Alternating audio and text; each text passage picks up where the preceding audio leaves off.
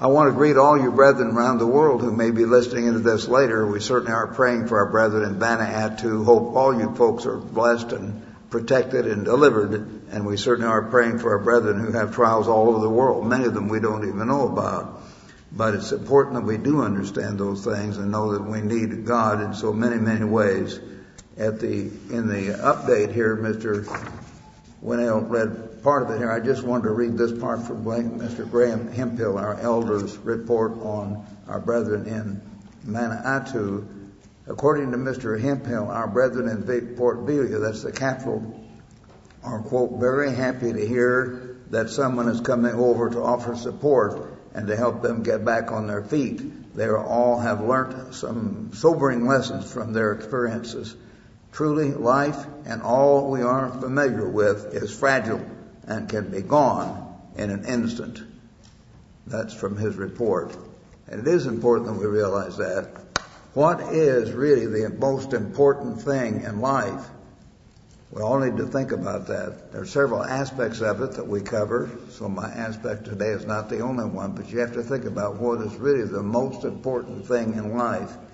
Our life can be changed so quickly if we suddenly get a horrible typhoon, such as has never hit that area before, wiping out buildings, wiping out lives, wiping out old people, wiping out darling little children who haven't even started their life yet. Everything changes.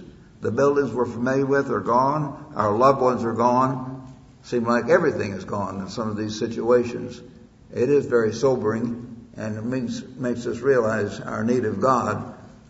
So I hope all of us around the world can pray for one another as an extended family within the Church of God. And we need to think about these things. And certainly as the Passover approaches, as God's Passover approaches, we want to think about what is really important. Prophecy is very important. And I do want to preach on that more as we have opportunity and need. And certainly physical health. We've had some sermons and studies on that. Physical health is extremely important for us to keep going. Certainly money and travel and having fun are important, but they're not the most important thing. And we need to think about what are the really key issues of life. Our ultimate goal is to have eternal life in God's kingdom. I think all of us know that. That's our ultimate goal. We have life now, which could be wiped out very quickly. Some of us are getting older. It could be in a natural process. But for young people, as I said, I learned a lesson way back when my friend Dick Armstrong died. I thought, wow, 29 years old and he's just gone. So don't feel sorry for the older folks. Be careful. Thank God for every day you have, because our lives can change very quickly. Back in 1 John, and turn back near the end of your New Testament, not the Gospel of John, but the first epistle of John. In 1 John chapter 5, notice what Almighty God tells us here in His Word. This is the testimony. 1 John chapter 5, verse 11. We have the testimony of God, the most important things. This is the testimony that God has given us eternal life. How? And this life is in His Son. He who has the Son has life. He who does not have the Son of God does not have life. How do you get eternal life? There's only one way, and that is through Jesus Christ. And we need to really think about that. And Passover is a very good time to do that, because most of the book of Acts is filled about them preaching over and over and over about Jesus Christ. He is risen. He is risen. He's coming again. He's going to set up His kingdom. He's our leader. He's our king. He's our God. They spoke about another king, one Jesus. Yes, He is our king. He is our Savior. He is our merciful and faithful high priest. He's going to judge us in due time. It tells us in John the 5th chapter, God will judge us through Jesus Christ. He's not judging us directly. He's judging us through Jesus Christ, who was tempted in all points like as we are, and yet without sin. He understands us. And God has delegated that judgment to Jesus Christ. And He says we must honor Him as we honor the Father. as we honor the Father. That's in John, of course, the Gospel of John. So think about it. That's the way we get eternal life. Let's turn to Romans now. You know, the Protestants often just quote Paul, the Apostle Paul, and they do not quote him directly and explain it correctly. That's one reason I started the Epistles of Paul class. There was no Epistles of Paul class when I came to college, but I got Mr. Armstrong's permission to introduce the course into it because I found that was the part of the Bible the brethren would ask about most of all when we went on the baptizing tours. As Peter said, Paul wrote many things hard to be understood, so I wanted to be able to explain every single verse so people could understand them. And Paul wrote a lot of wonderful things. We just get them straight, of course, which we should do, and we do in God's church, in the God's true church. Let's turn to Romans now, the epistle of Paul to the Romans, and verse chapter 5, and turn here, if you would, to verse 8. God demonstrates his own love to us in that while we were yet sinners, Christ died for us. We were sinners, we were rebels. Christ died for us anyway. Much more then, having been now justified by his blood. Then say we're saved by his blood. The Protestants always say we're saved by the blood of Jesus, saved by the blood of Jesus. The Bible does not say that directly. We are saved by, or justified by his blood. Justify is a word that means to make right, to make it one. Some of you have the old electric typewriters, and some of you know they have an automatic justifier in the right margin. That is, the margin will line up at the end an even way and then break the word in half so that it could come down on the lower line and will keep the margins even. It makes even. It makes right. And in the scriptural sense, it means to right the wrong, to make us right with God again. We are justified. We're forgiven our past sins. It doesn't mean we're forgiven all the future sins we may commit, but we're made right at that moment. We're justified. We're made right with God at that point in time. The Protestants have a clever way to explain it as though you're saved. You're not saved yet, but you are made right at that point. We are justified by his blood. His shed blood, what we talked about a couple of weeks ago in my Passover sermon, which is precious. He was willing to shed the blood of the Son of God because he was the one who made us. And his life is worth more than all of our lives put together. Just like if he made a whole bunch of toy soldiers, you could break them up and your life would be more than their life.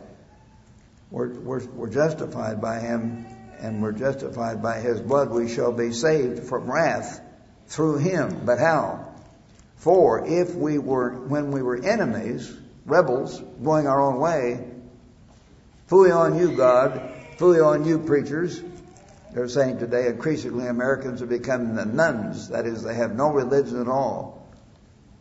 When we were reconciled to God through the death of his Son, much more having been reconciled, we shall be saved. How? By his blood. We are saved by his life. And that's the key we've got to think about. We've certainly got to take the Passover. We need to have profound feeling about the blood of the Son of God who was shed to pay for our past sins. But in the future, he won't keep applying that sacrifice unless he is having obedient children, unless, frankly, he is living his life in us. And that's what it means to be a Christian. A Christian doesn't mean just one who follows Christ or who believes in Christ. The devils believe and tremble, as it says back in the 2nd chapter of James. They know there's a God. They know there's a Christ. But they don't obey their Creator. So a Christian is one who has God living his life in him. As I say, and I want to repeat it and don't want to wear it out. Mr. Armstrong kept talking about the two trees, which is very important. But I talk about what I think is the best one-word definition or one-verse definition of Christianity in the entire Bible. And it is, brother. No one's ever come up with a better one and told me about it yet. And I've been teaching the Bible for about 63 years. It says in Galatians chapter 2, verse 20, I'm crucified with Christ. Your old self has to die. Yet I live. Yet not I. The old ego, that's the very word used in the Greek. Ego, E-G-O. Yet not the ego, the selfish self, but Christ lives in me. That's the key. Christ lives in me, Paul says. And Christ must live in you, or you will not have eternal life. You will not ever have eternal life unless Christ someday, if you have to come to a repentance or a deeper repentance than you ever had before, Christ must live in you. And the life I now live in the flesh, Paul wrote, I live with the faith of, the word of is in the Greek, the possessive of, the Son of God, who loved me and gave himself for me. Galatians 2:20. Now that same word of the faith of Christ, I think it's used in verse 16 of that same chapter. It's also the same word in the Greek that's used back in in Revelation 14:12. This is the faith of the saints. That is the true saints of God. They that have the faith of Jesus, not in, faith of Jesus, and keep the commandments of God. That's the true Christianity. The faith of Jesus, having Christ live his life in us. So we're saved by his life within us. Turn, if you would, now to Romans chapter 5. I know I'm already here. And then let's turn at this time to John 15, brethren. John 15. And I want to begin reading here in John 15, the Gospel of John, chapter 1. John 15. Jesus said, I am the true vine, and my Father is the vine dresser. Every branch in me that does not bear fruit, he takes away, and every branch that bears fruit, we do bear fruit sometimes, but we're not growing as much as we should. We're just kind of Laodicean. We're just wandering along, not doing too much. We're marking time. We're not zealously letting Christ live in us. Every branch that bears fruit, he prunes. He doesn't kill it. He doesn't throw it away, but he prunes it, like you prune the dead leaves or the dead branches off a tree so it could grow better. He prunes that it may bear more fruit. God wants us to bear much fruit. Verse 2, you are already clean because of the word which I have spoken to you. Abide in me and I in you. Yes, Christ must abide in you, brethren. Think about it. Does Christ abide in you? In everything you think, in everything you say, in everything you do. Do you reflect Jesus Christ? Do you reflect Jesus Christ in your warmth, your love, your kindness, your outflowing concern? As I get older, I realize how important that is. When I was growing up in a mining town of Joplin, when my dad bought me boxing gloves, when I was only 4 or 5 years old, and teach me to be tough. And we learned all kinds of stuff like that growing up in that kind of city. I thought that was more important, to be masculine, to be tough, than to be kind and loving. I thought the old ladies are kind and loving. Let them take care of that. We take care of business as young men. But the most important thing is that, and God tells us that over and over again. And I'm trying to learn that more than I ever have before. But frankly, all of you do too. How lovingly and happily do you remember most people? Do you remember you had a teacher you really loved a lot because he was tough? No. You remember someone who had mercy, where they were kind. They had sincere concern for you, an outgoing concern, and patience and kindness and warmth. That's how you remember, and that's how people ought to remember us, who have patience and kindness and warmth. We're not always competing with each other, as we learn in sports. We're trying to help each other, stir each other, build each other's strength, appreciate the strengths of the other people. And another thing that is a true Christian that's difficult for many people to do, and that is to forgive and forget. You may not totally forget, but you don't keep carrying it around. You don't keep being mad about it forever. Forgive. Don't carry that stuff around in your head. It hurts you. It doesn't hurt the other guy. Forgive other people. I've told you how in the work of God, some people who were not carnal and some maybe were just partly carnal came down on me. I could start telling stories, as I do too much sometimes, and some of our masculine conversations with other ministers. But we don't need to do that. I need to forgive them from the heart and not worry about that. And you need to forgive others from the heart and not carry it around. We've got to completely forgive and forget and just put it out of our mind so we don't carry it around on the top of our mind where it practically never comes up. They're human beings. They've made a mistake. Tough luck. I've made a lot of mistakes, and God has to forgive me over and over and over. Boy, if He carries it around and He's ready to come right down on me the minute I make another mistake, but I'm finished. I'm going to be in the lake of fire. But I'm glad God is not like that. And I hope you're not like that. Don't try to get even. Don't brood on how someone has hurt you at some time. I know my dad really spanked very, very hard as I grew up. I told you how one time he took me down in the basement and taught me a lesson, which I haven't forgotten to this day. Until I said, I'll be good, I'll be good, I'll be good. And I was very good for 2 or 3 days. As a little boy, I got over that and kept doing some more bad things. But I never did something that bad, frankly. I kicked him right in the shin. He is trying to correct me, and I was a feisty little guy. I just kicked him, drew blood, and I saw him bend down and rail down his sock, and there was the blood, and his face turned white, and those light blue eyes like Mrs. Ames has. She has my dad's eyes more than I do. I have my mother's dark pupils.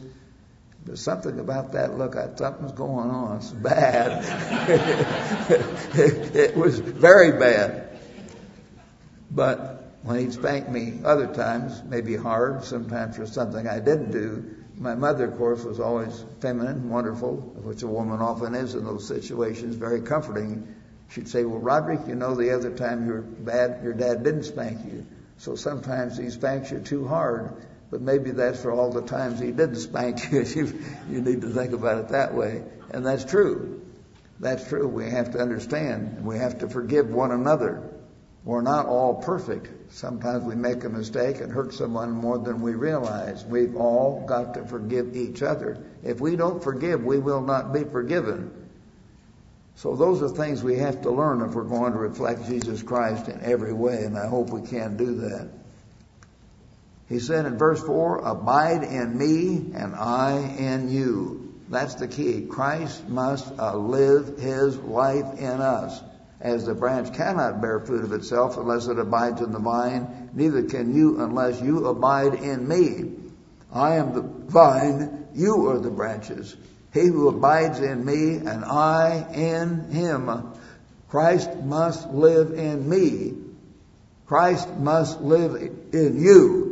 Must He do that perfectly? Well, He will do it perfectly if we do our part, but none of us does our part perfectly. So He doesn't abide in us perfectly.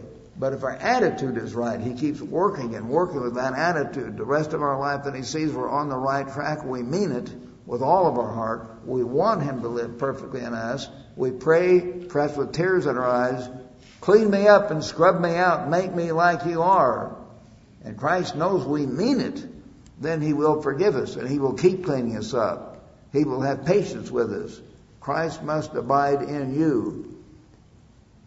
He who abides in me and I in Him, verse 5, bears much fruit. And we will bear much fruit in our lives to the degree that Christ lives in us. Some of you here are bearing much fruit with the training you've had, the experience you've had in the church. I don't want to name one or two, then I'll leave others out and they'll get their feelings hurt. But we all do the best we can. One of the first men I ever baptized in the early baptizing tours, the first one was for Raymond McNair, 1951. A lot of you weren't even born yet. And I was out across the United States baptizing people. But his name was A.M. Coffin. I've told you that story before. He was 84 years old, the same age I am. And I had a youthful sense of humor, maybe perverted humor at time. I thought, well, I'm 21 and he's 84. He's 4 times as old as I am. His name is Coffin. He's ready for the coffin. He was very old, very old. But you know, that man was baptized, and he meant it. And he started coming to the Feast of Tabernacles several years after that, clear up until he got to be nearly 90, as I remember. and he was able to get to Big Sandy for the Feast of Tabernacles and all kinds of things. And the age he had, I had to later think about it, which I did. Well, God called me at age 19. I had the chance to start much, much earlier. I had the chance to be taught at the feet of Mr. Herbert Armstrong in person, hundreds or thousands of hours. He didn't have that chance. So I'd better do better. And all of you in the church here who've been in the church for years, we need to do better. God will judge us with what we do according to what we have to do with. Let's do the best we can to reflect Jesus Christ. Without me, you can do nothing. If anyone does not abide in me, he is cast as a branch and is withered, and they gather them, throw them into the fire, and they're burned.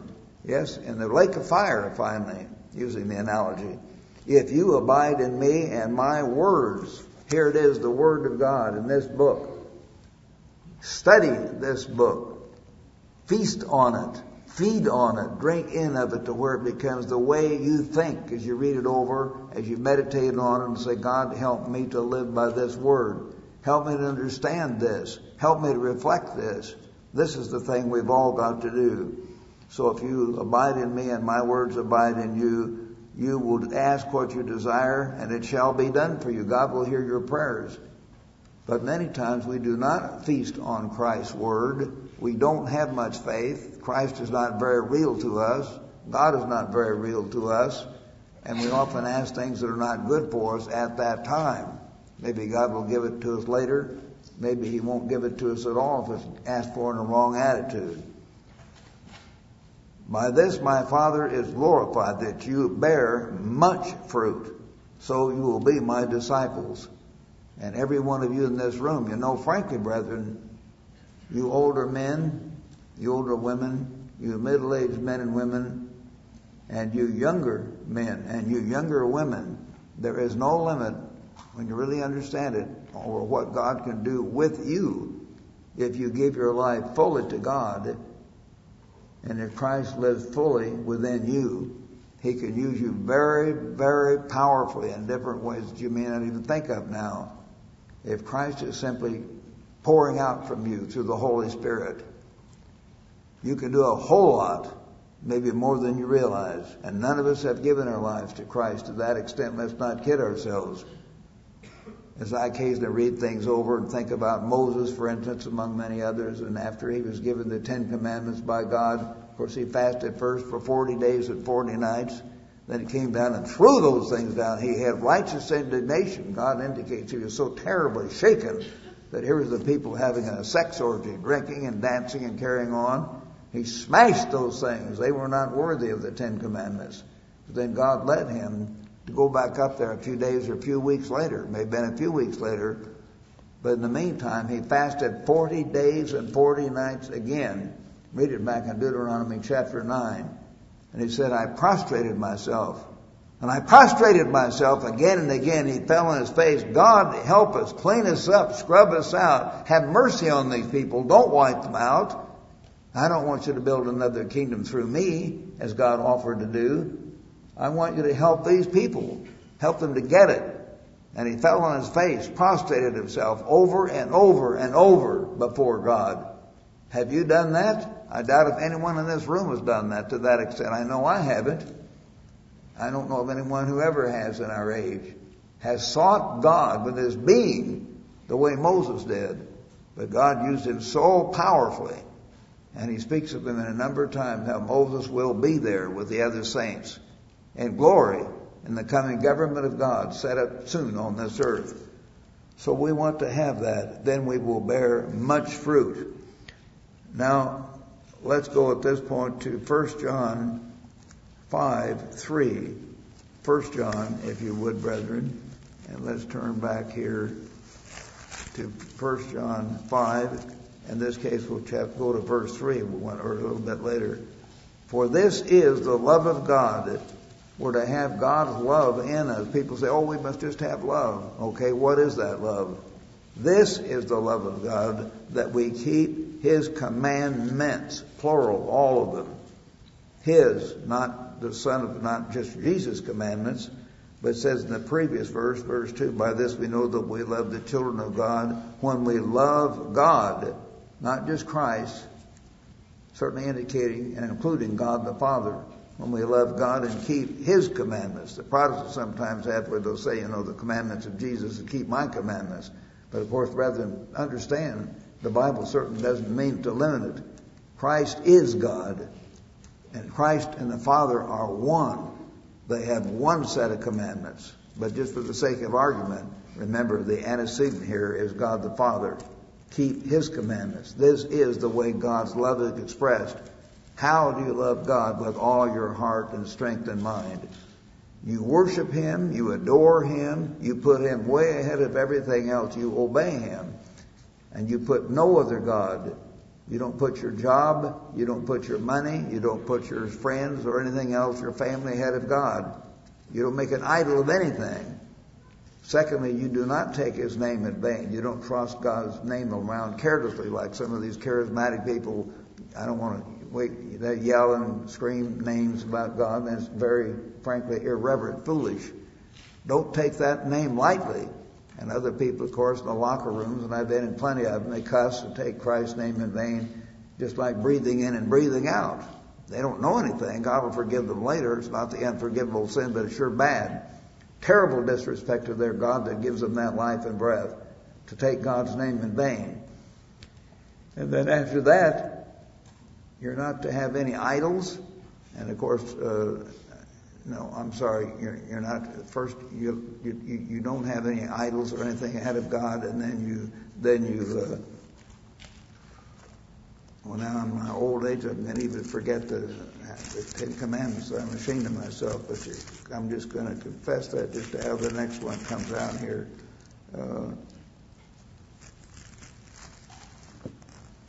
But some of you read ahead in Exodus 20 here, and you shall have no other gods before me, not make any self-carved image. I guess I did cover that. And then you shall take the name of the Lord thy God in vain. And of course the final one, I thought there was one other I didn't cover, but I guess I didn't have any carved image. You shall not take the name of the Lord your God in vain. Verse 8, remember the Sabbath day. The Creator reveals Himself in the Sabbath today, that this is the day on which He created the heavens and the earth. And we're to remember Him, the true God, by keeping this day holy. 6 days you'll labor and do all your work, but the seventh day is the Sabbath of the Lord your God. For in 6 days the Lord made the heaven, the earth, the sea, and all that in them is, and rested the seventh day. Therefore God blessed the Sabbath day and hallowed it. One period of time He puts a special blessing on. And I'll confess, I must be getting old. That's the first time I've ever forgotten the 10 Commandments in my 63 years in God's Word. I just forget which one I've left out or whatever. It's interesting. The 5th commandment is kind of a bridge commandment between God and your neighbor. Verse 12, honor your father and mother. Your father and mother are sort of like God. They humanly created you. Until you're a little child, they stand in the place of God in a certain limited degree, I remember when one of my sons, I think my older son Mike was a little boy, he was very impressed with me about some things. He was real small then, and now he's bigger than I am. But he said, Daddy, is God as big as you are? And I said, yes, He sure is, Mike. But he didn't understand that yet. He thought his dad was real big. So there is that relationship in that sense, a deep respect that ought to be taught for father and mother who stand to a limited degree. The ones who create us and sustain us at first, God works through them, our father and mother. So we're to keep all the commandments. And the next 6 commandments talk about, of course, your neighbor and loving your neighbor as yourself. So you don't ever think about killing others. Don't let your mind dwell on. Every human life is precious. You do not commit adultery. You don't ever look on another man's wife in that way, or even a single woman who may be the wife of another man later, and ruin that special relationship they could have by defiling her. Don't do that. You're not to kill, to commit adultery, to steal, to lie, and you're not to covet. All those things God tells us in our relationship with one another if we live that way of life and we ask Christ to live in us to do that, we can do it. Then we honor God by living that way of life. So we've got to reflect God in all those things. And God wants us to do this. Let's turn now to Matthew chapter 5, brethren. Matthew chapter 5 at this point. And I'm going to read here at the beginning of what I'm sure you know is the Sermon on the Mount in this particular case. Matthew 5, and this is beginning in verse 1. Christ, seeing the multitudes, went up to a mountain, and when he was seated, his disciples came to him. Then he opened his mouth and taught them, saying, Blessed are the poor in spirit. And as we've explained, I think I've explained many times, it doesn't mean you're spiritually poor. It means you're extremely humble. You are recognizing your own nothingness.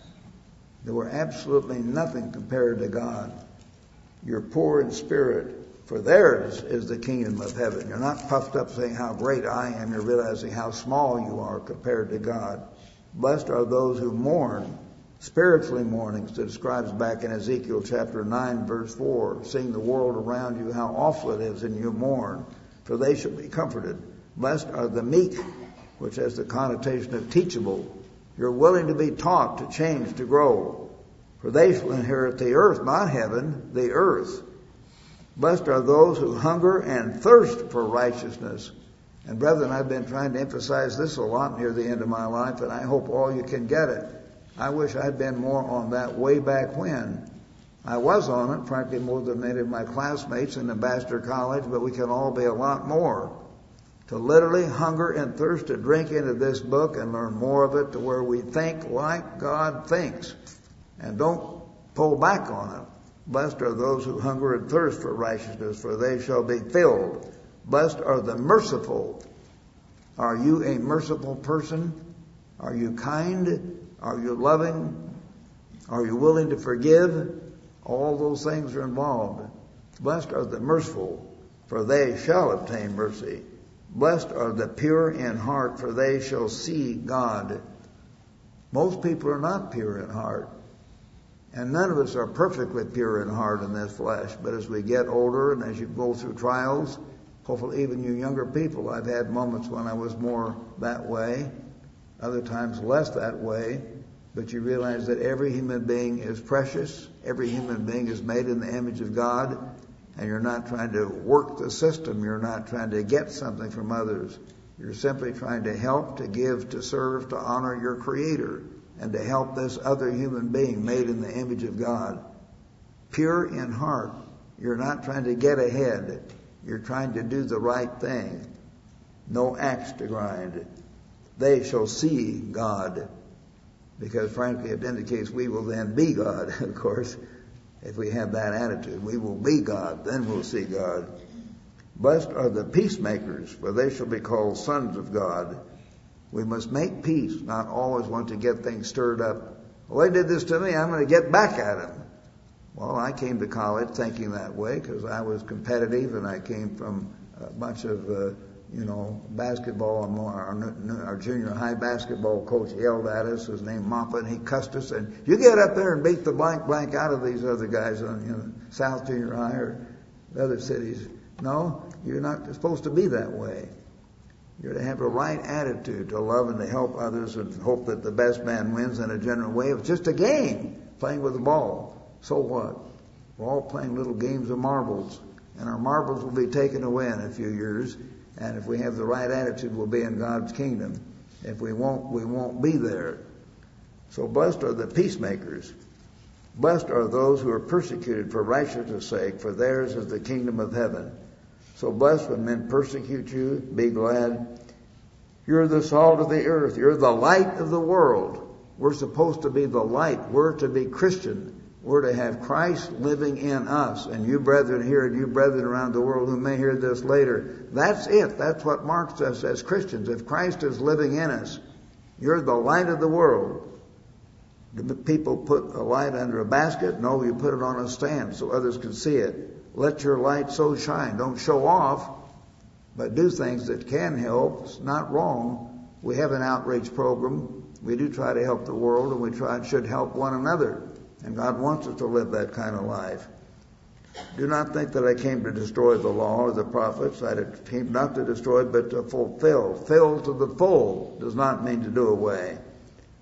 He says, whoever therefore breaks one of the least of the commandments and teaches men so shall be called least. Think about this. Which is the least of the commandments? Many in the world think it's the Sabbath day. Okay, whoever therefore breaks the Sabbath day and teaches others, what's going to happen to them? He shall be called least in the kingdom of heaven. But other scriptures show, of course, he won't even be there eventually if he isn't willing to understand when God opens his mind. But whoever does and teaches them, who's them? The least of the commandments of God, he shall be called great in the kingdom of heaven. For I say to you, unless your righteousness exceeds the righteousness of the scribes and Pharisees, you'll by no means enter the kingdom of heaven. Then he tells you you're not only not to murder, you're not to hate. You're to love other human beings. You're not to have the spirit of murder. So he magnifies the law. You're to have that outgoing concern even for enemies, people that attack you. It may hurt you at the moment, but you're not to develop an attitude of getting even and killing them. Don't do that. Let God take care of it in the end of time. He always will. He always will. I've seen that again and again. He says in verse 27, you've heard that it was said to those of old, you shall not commit adultery. No, you're not to commit adultery. That's a horrible thing. Because marriage is a type of Christ in the church. But I say to you that whoever looks on a woman to lust for her has already committed adultery with her in his heart.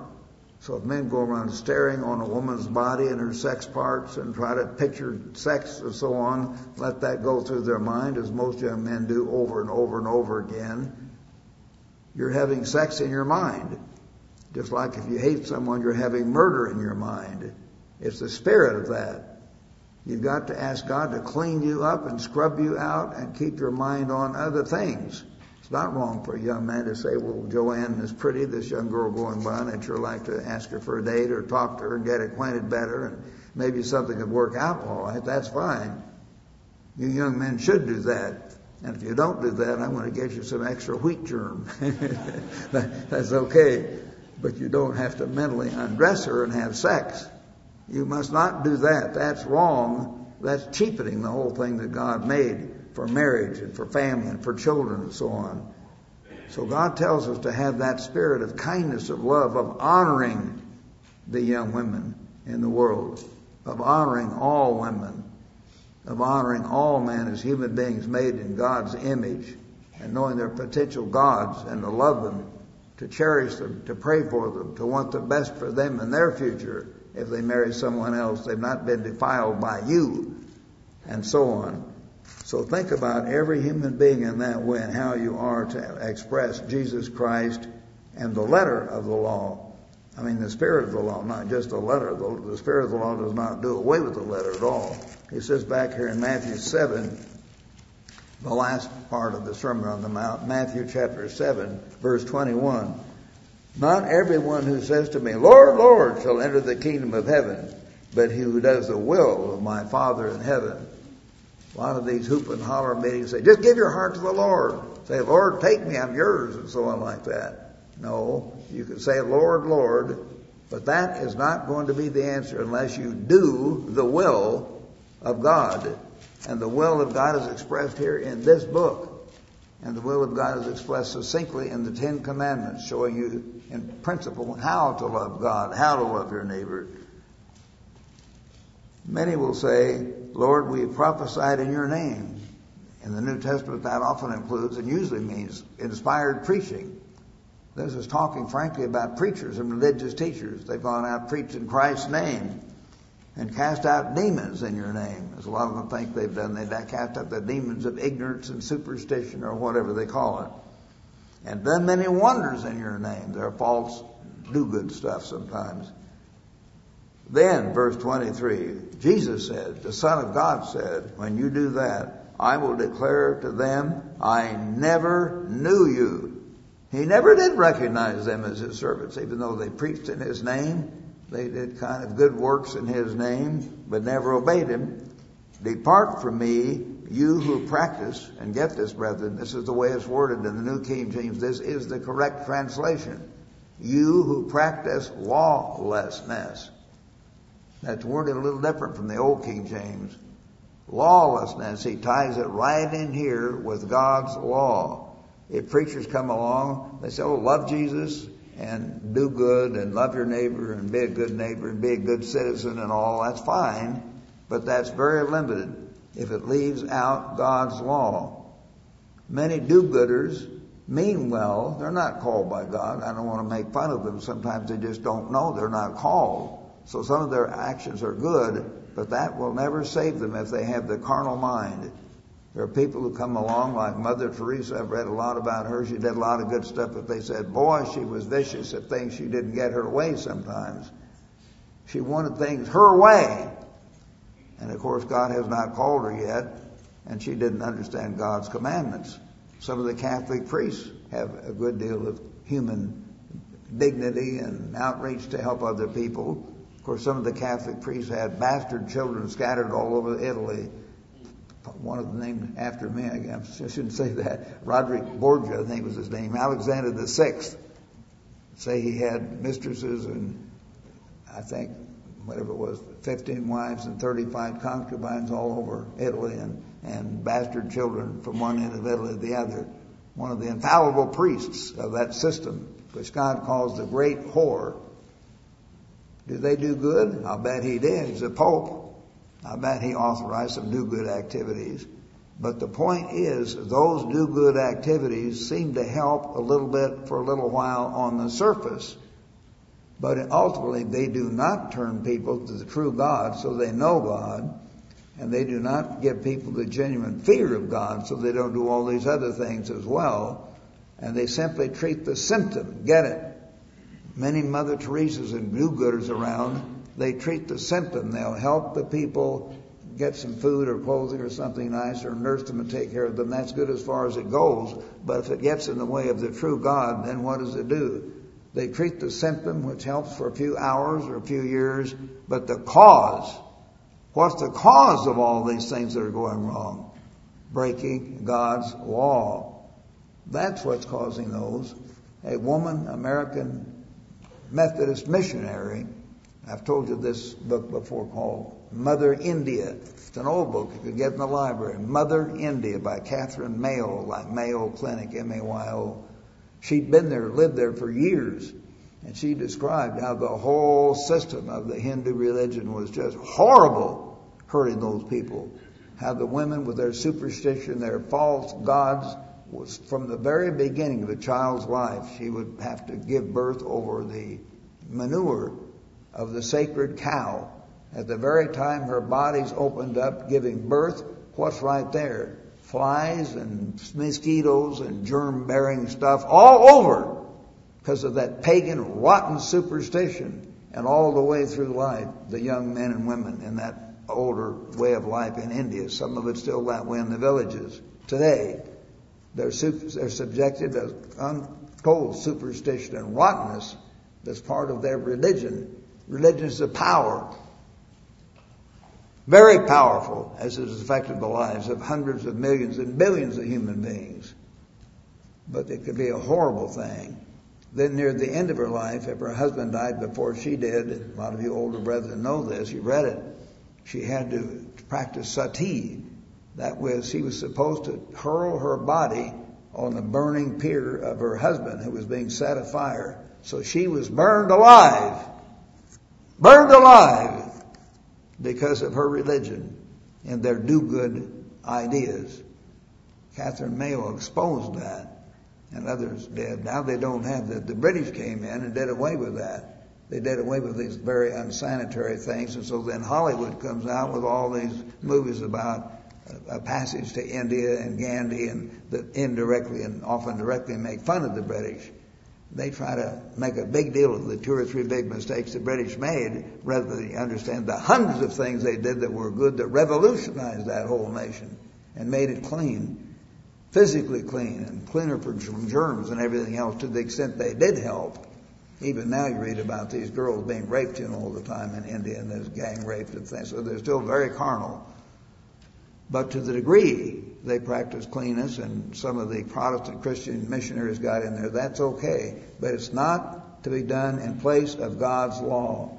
Once you take God's law out, then the problem remains. You're just covering over the symptoms, the immediate sickness, but you're not healing the cause of the disease. I want you to think that through. That's a very important thing, brethren, about real Christianity and how important it is that Christ be part of that. It has to do with God's law. So God says you're to keep God's commandments. And if you don't do that, you practice lawlessness, then of course he says, then I will declare to them, I never knew you. And of course they will not be in God's kingdom at all. So we want to understand these things.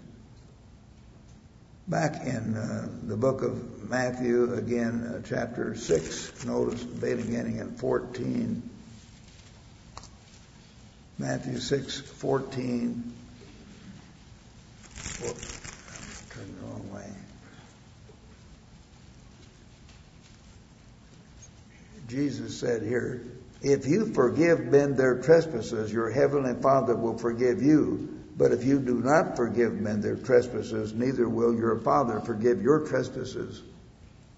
So I've already preached on that, of course, but I wanted to read it. Jesus said that God will not forgive you unless you forgive. And he said in another place, forgive from your heart. So learn to do that, brethren.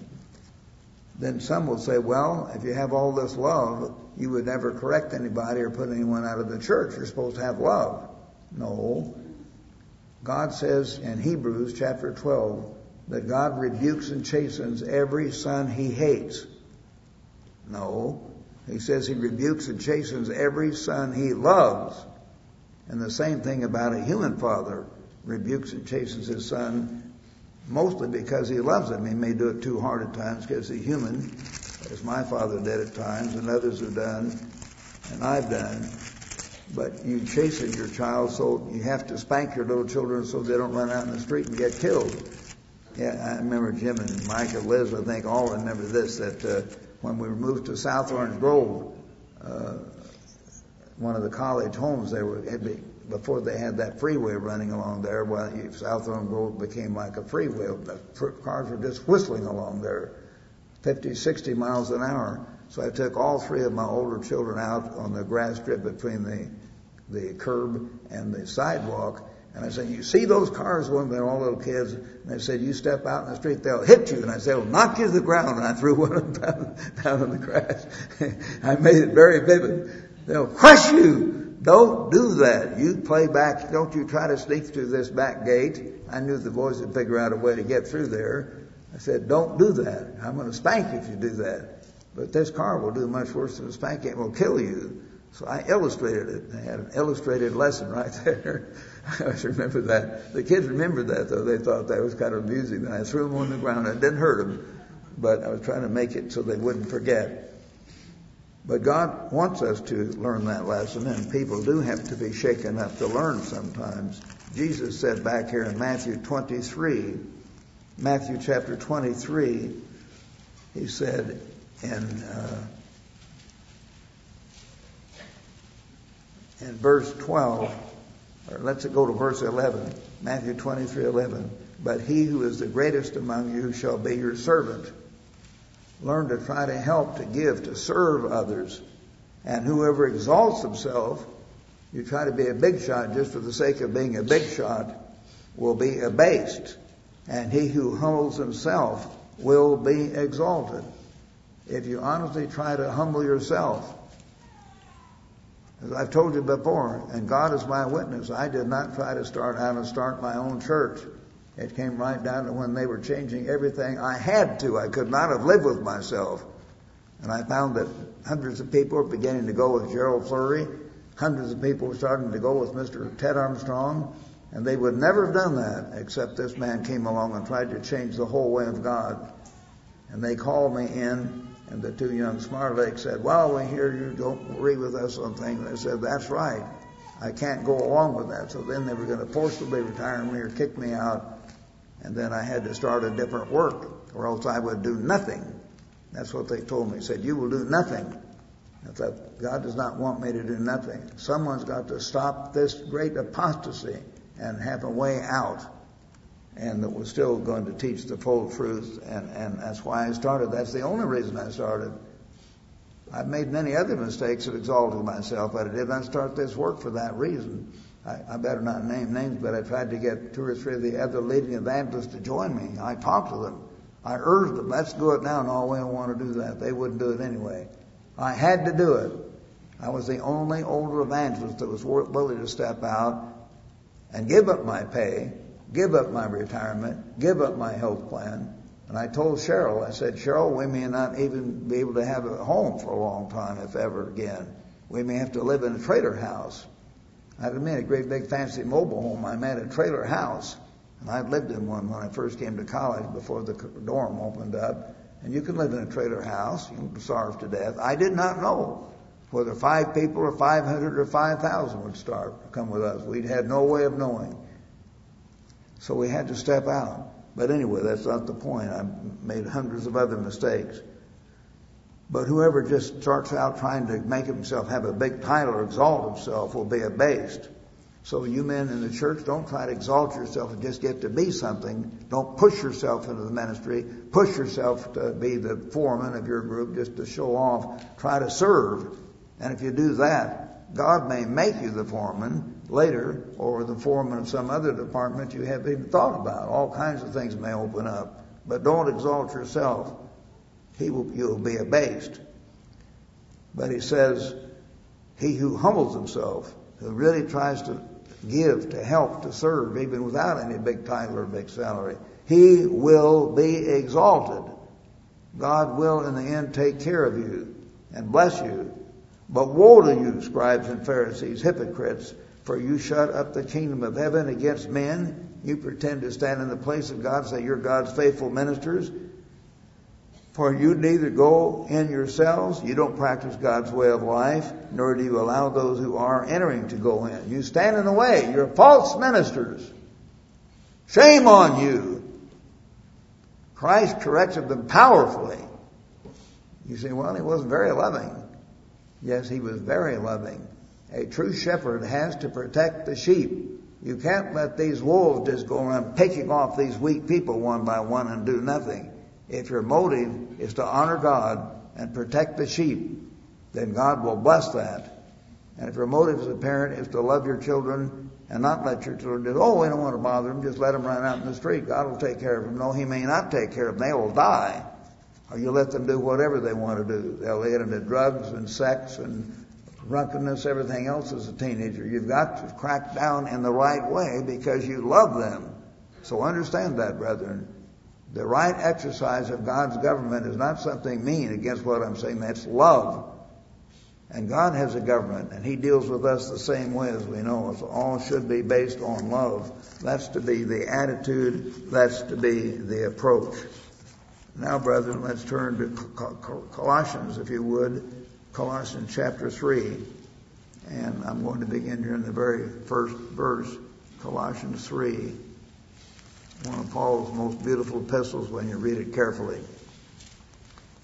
If then you were raised with Christ, in other words, you come up from that watery grave of baptism and you're raised with Christ,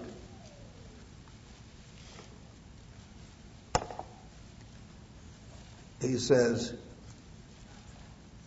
seek those things which are above. Don't always be trying to get ahead or beat someone else out of a job or something down here. Have your mind on that heavenly goal, on God's kingdom, where Christ is, sitting at the right hand of God. Set your mind on things above, not on things of the earth. Christ and the Father are right now in heaven planning our job. They're preparing to come back, and Christ is going to come to this earth as King of Kings. Try to prepare to do your very best to serve, to help, to give, to obey God's law, to teach people that so you can help them then. Not on things on the earth. For you died. When you were baptized, you said, God, I'm willing to die. I'm giving my life to you. When you're baptized, it is giving your life to your Creator. It is a covenant between you and your Creator that you're letting the old self die. You're going to let the old self go and down into a burial under the water, a symbol of death. The old self has got to die. You died and your life is hidden with Christ in God. Get it, verse 4. When Christ, who is our life. Boy, what a beautiful verse. When Christ, who is our life, appears, then you will also appear with him in glory. He wants you to appear with him. He wants you to be there. But you've got to learn these lessons and have true Christianity and have Christ live in you. He is your life if you're a Christian. Therefore, put to death your members on earth, fornication, all kinds of illicit sex, uncleanness, which can include, of course, homosexuality, dirty jokes, pornography, and so on, passion, evil desire, covetousness, which is idolatry. You're always wanting something you don't have, maybe shouldn't have. Because of these things, the wrath of God is coming upon the sons of disobedience, in which you also once walked when you lived in them.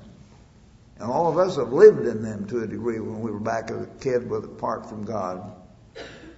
But now you must also put off all these: anger, getting mad and saying, I'm going to get even or whatever. Wrath, malice, blasphemy, dirty, rotten speech, filthy language out of your mouth. Do not lie to one another. And brethren, please learn that lesson. Do not lie. God hates liars. So he says here, do not lie to one another, since you put off the old man with his deeds, and to put on the new man, who is renewed in knowledge according to the image of him who created him, where there is neither Greek nor Jew, circumcised, uncircumcised, barbarian, Scythian, slave, or free. But Christ is all and in all. That's the whole thing. Is Christ in you? Brethren, to what to the extent do you personally reflect Jesus Christ in everything you think, everything you say, everything you do? None of us do it perfectly, but that ought to be our goal. We should be genuine Christians with Christ living in us. Therefore, as the elect of God, holy beloved, put on tender mercies. Have that loving, kind spirit, tender mercies, kindness, humbleness of mind, meekness, long suffering. Don't get your back up so quick. Don't be ready to be mad so quick. Don't be willing to accuse others so quick. Bearing with one another, forgiving one another. If anyone has a complaint against one another, even as Christ forgave you, you also must do. Christ forgave you. God forgave you. You also must forgive others and not try to condemn them. But above all these, put on love, that total worship and adoration for God, and that genuine kindness and loving spirit toward all your fellow human beings, which is the bond of perfection. And let the peace of God rule in your hearts, to which you also were called in one body, and be thankful. Let the word of Christ dwell in you richly in all wisdom, teaching and admonishing one another. You know, some of you have a sing-along every now and then. You can just feel God's Spirit there sometimes, that people are having that in the right way, that they're loving each other and they're worshiping God and singing these songs of God. In psalms and hymns and spiritual songs, singing and with grace in your heart to the Lord. Verse 17, and whatever you do, think about this, whatever you do, in word, whatever you say, whatever you do, in deed, do all in the name of the Lord Jesus. You're a Christian. Do it all because you're a Christian. Do this because this is what Christ would do as best you can make out. Do it in the name of the Lord Jesus, giving thanks to God the Father through him.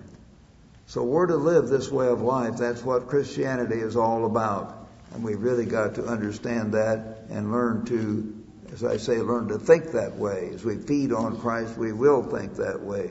Turn back to 1 John again, brethren. Please turn back once again to 1 John, the first epistle of John, back in your New Testament here in chapter 2. 1 John 2, beginning in verse 3. Now by this we know that we know him if we keep his commandments. We know God. As I've said, Billy Graham may know about God, The Pope may know about God, but they don't know God, it says right here, unless they keep His commandments. That's why they don't understand prophecy. They don't understand God's plan. They don't know God. They know about Him, but they do not keep His commandments. He who says, I know Him, does not keep, not just know about, but actually live His commandments, is a liar, God says, and the truth is not in him. But whoever keeps His word, we're to study this word, we're to feed upon Him, as you read back in John, the 6th chapter. Whoever keeps His word, truly the love of God is perfected in him, and by this we know that we are in Him. He who says he abides in Him, in this case he's talking about Christ obviously, ought himself to walk as, or just as He walked. Walk or live just as Christ lived. And how do you do that? Because Christ lives in you. That's the only way.